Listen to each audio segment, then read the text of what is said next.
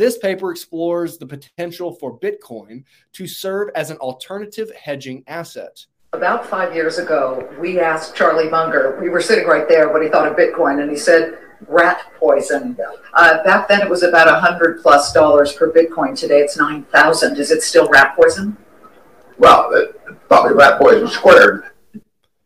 Yo, and welcome back to another episode of the Nick and Griff Show. Public service announcement. Don't forget to remind your friends and family that one Bitcoin will always be one Bitcoin. Now let's dive in. Today is Tuesday, November 29th. It is 5:27 p.m. and I am coming to you today with another article read. And it's been too long since we've done the last one, but man, so much has happened. And, you know, on Twitter, there's just a million things that are coming in, and you can only catch so many of those things. And one of the pieces that I caught was Bitcoin Archive, and they'd said something about Harvard University calls cryptocurrency or Bitcoin this or that, whatever it was. And I was like, Harvard said something. Wonder where that comes from. And so I found, kind of scrolled through the thread a little bit, or at least the replies, and found the actual document and read the whole thing, did some highlights and everything through there. It's kind of an interesting read. It's funny, Griff and I were talking about this just the other day, and it's so wild that some of these institutions, Harvard being one of them, have so many resources at their fingertips, have so much capital at their expense, and yet they still use the word cryptocurrency. It's not cryptocurrency, it's Bitcoin. And, so that's kind of an interesting piece here. And, this is also, it focuses on a country level, but I think that there's some similarities that I'll tie in here as we get into it to the individual, right? To people like us, just the normal working class people. There are some bridges there that cross over. So let's jump into this sucker here. Let's not waste any more time. This sucker is titled Hedging Sanctions Risk, Cryptocurrency in Central Bank Reserves by Matthew Ferranti, Department of Economics, Harvard University. And this was written and published November 17th of 2022.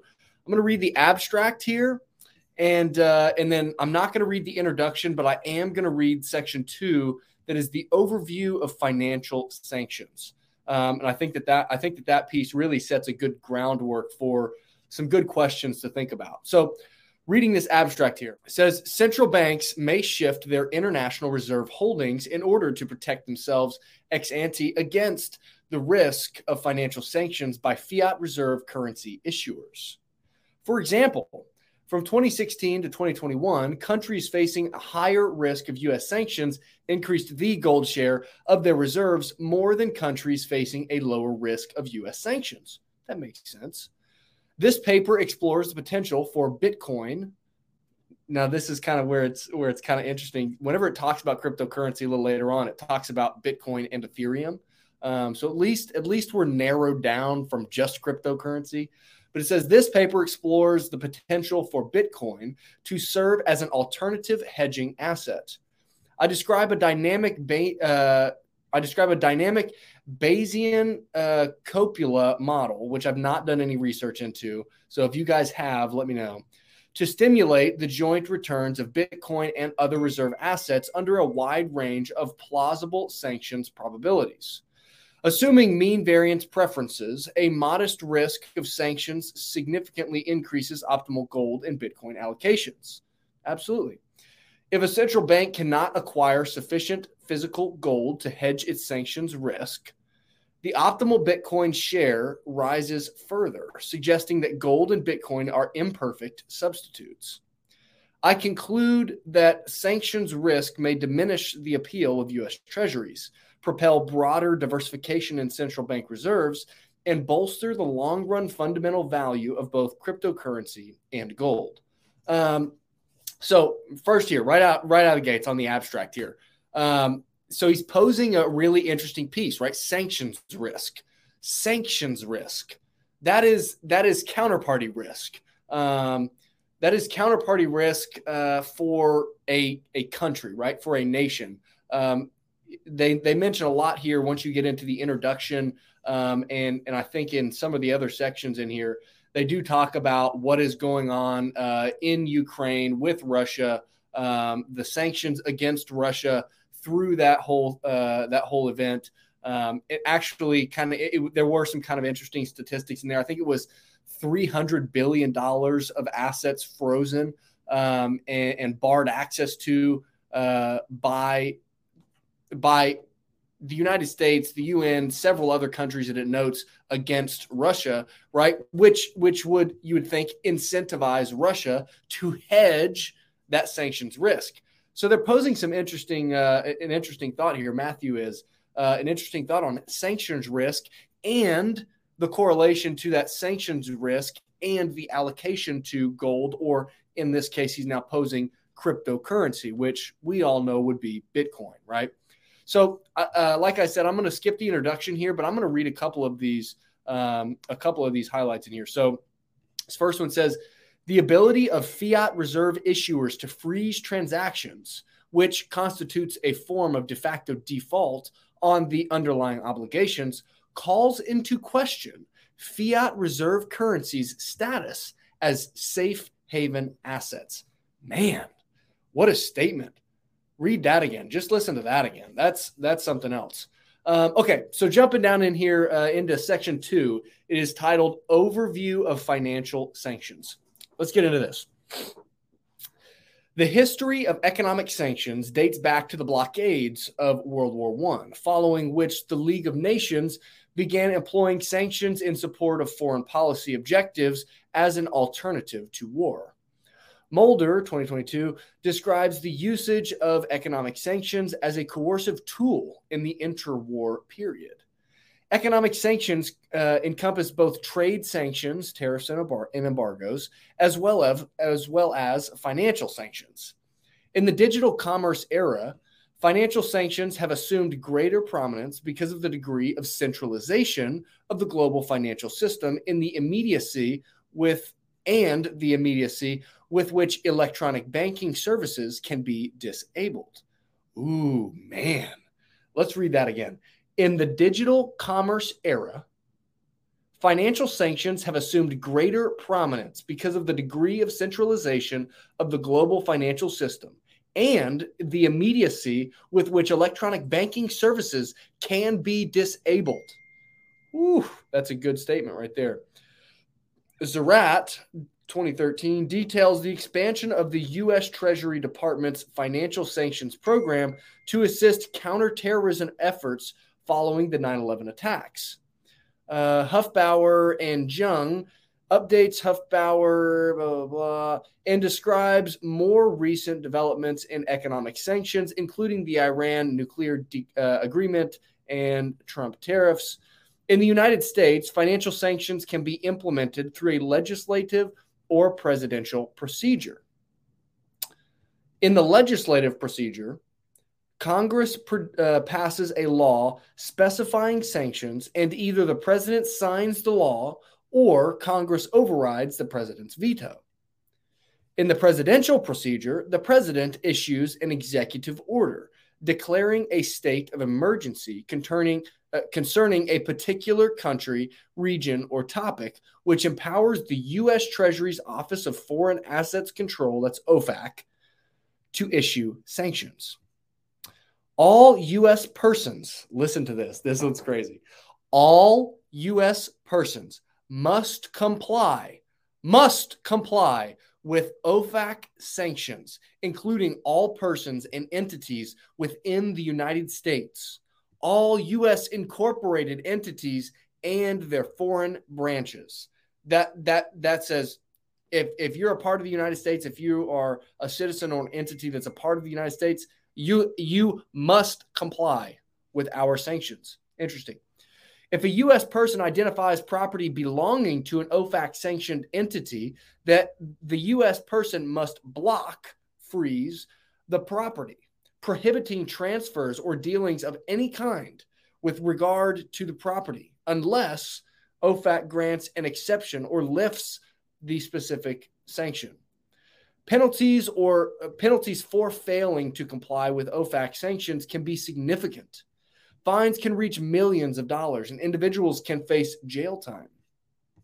In April 2022, a researcher received a 63-month sentence, along with a $100,000 fine for delivering a presentation about cryptocurrency technology in North Korea. Foreign entities beyond the reach of U.S. law enforcement may face secondary sanctions for conducting business with sanctioned entities. Man, I mean, it's wild, right? Foreign entities beyond the reach of the U.S. of U.S. law enforcement may face secondary sanctions for conducting business with sanctioned entities. Man, the control, Other governing bodies implement various procedures for issuing sanctions. The European Union Common Foreign and Security Policy Council, that's a mouthful, that's not easy to say, may impose sanctions if all EU members consent to the proposal. The United Nations Security Council may approve sanctions if 9 out of 15 members vote in favor. But any permanent member, China, France, the United Kingdom, and United States, may veto the proposal. Perhaps because of the relative ease of implementing sanctions through unilateral executive action, the U.S. has sanctioned far more entities than the UN or EU. As of September 2019, the OFAC list included 8,755 entities, compared with the 2,136 for the EU and 1,057 for the UN. Hold on, let me get this back here. So the OFAC is, sorry here, I'm learning in real time. So OFAC is the Office of Foreign Assets Control. Okay, so the United States Treasury's Office of Foreign Assets Control, as of September 2019, the Office of Foreign Assets Control list included 8,700 entities, as compared to 2,100 and 1,000 from the EU and UN, respectively. Partly due to concerns about the overuse of sanctions and unintended effects on vulnerable groups, the Biden administration announced in October of 2021 that it intended to limit its usage of sanctions. Empirical evidence concerning the effectiveness of sanctions programs is mixed. These people, 2020, said compile a global database and find that sanctions are increasingly used over time. The share of financial sanctions is rising. The main objectives of sanctions are increasingly related to democracy or human rights, and the success rate of sanctions has fallen. Has fallen since 1995, averaging 30% across policy objectives. The success rate of sanctions has fallen since 1995, averaging 30% success rate across policy objectives. Man, 30% success rate. Interesting. In a firm level comparison of sanctioned to unsanctioned Russian firms, AHN and Ludema 2020 show that the 2014 sanctions caused significant losses in operating revenue, asset values, and employees, but the Russian government shielded some strategic firms from the full effect of the Western sanctions. Several central banks currently face or have faced U.S. sanctions. As of July 2022, the central banks of Russia, Iran, Syria, North Korea, and Venezuela are under U.S. sanctions. Additionally, after the 2021 Taliban takeover, the Biden administration froze the New York Fed account belonging to the Central Bank of Afghanistan, ultimately expropriating the funds to divide them equally between a trust for the people of Afghanistan and victims of the 9/11 attacks. Previously, the U.S. froze the reserves of Iraq following its 1990 invasion of Kuwait, which President Bush subsequently expropriated in 2003, and temporarily suspended Iraq's cash withdrawals in 2015 over concerns that cash was being transported to terrorist groups and sanctioned Iranian banks. In 2008 and 2020, the U.S. threatened to freeze Iraq's reserves if Iraq expelled U.S. troops from the country. The countries described above face sanctions for a variety of reasons, including launching external wars, sponsoring terrorism, developing nuclear weapons, repressing protests, refusing to accept the outcome of elections, and seizing power from a previous government. Therefore, a central bank cannot preclude the possibility of facing U.S. sanctions if the country in question simply avoids particular types of activity. Moreover, there is no expiration date to the U.S. financial sanctions. Some sanctions against Iran have been in place since 1979. So I think the interesting parallel to draw here between the sanctions risk that we're talking about on a country level, right, on a national level, and the individual is counterparty risk, right? We all have heard about FTX, and we all have seen an ungodly amount of tweets about what's going on with FTX. It is interesting. It's interesting to see what is happening, how it's playing out. Man, I'll tell you what, the more that we see about what's going on with FTX, what was going on behind the scenes, the more interesting that it gets. But man, that is sanctions risk. That is counterparty risk. What happens if, I'm sorry, let's back up a little bit. FTX is not sanctions risk, right? They're not sanctioning you. They're not saying, oh, these people did this thing, so we're not going to allow them access to their financial assets. Sanctions risk, I think, could fall under the large umbrella of counterparty risk. Counterparty risk being that you are trusting a third party to maintain control and, I guess, security over the assets that you are supposed to own. Which, if a third party is holding your assets for you, do you own them? I don't know. That's a question you have to answer yourself, right? But my thought here, and the parallel that I'm kind of drawing between the sanctions risk for a country and the counterparty risk that we as individuals run into every single day is exactly that, right? It's counterparty risk and sanction risk. These are one and the same. It's a matter of who is deciding what is right and wrong. You know, if let's say that Russia was the good guys. Maybe Russia was the good guys, and because we determine the outcome, because we determine because of our financial supremacy as the United States, because of our financial supremacy, owning and controlling the world reserve currency, the dollar, because we get to write the history books right now, as it stands right now, we decide who is right and wrong.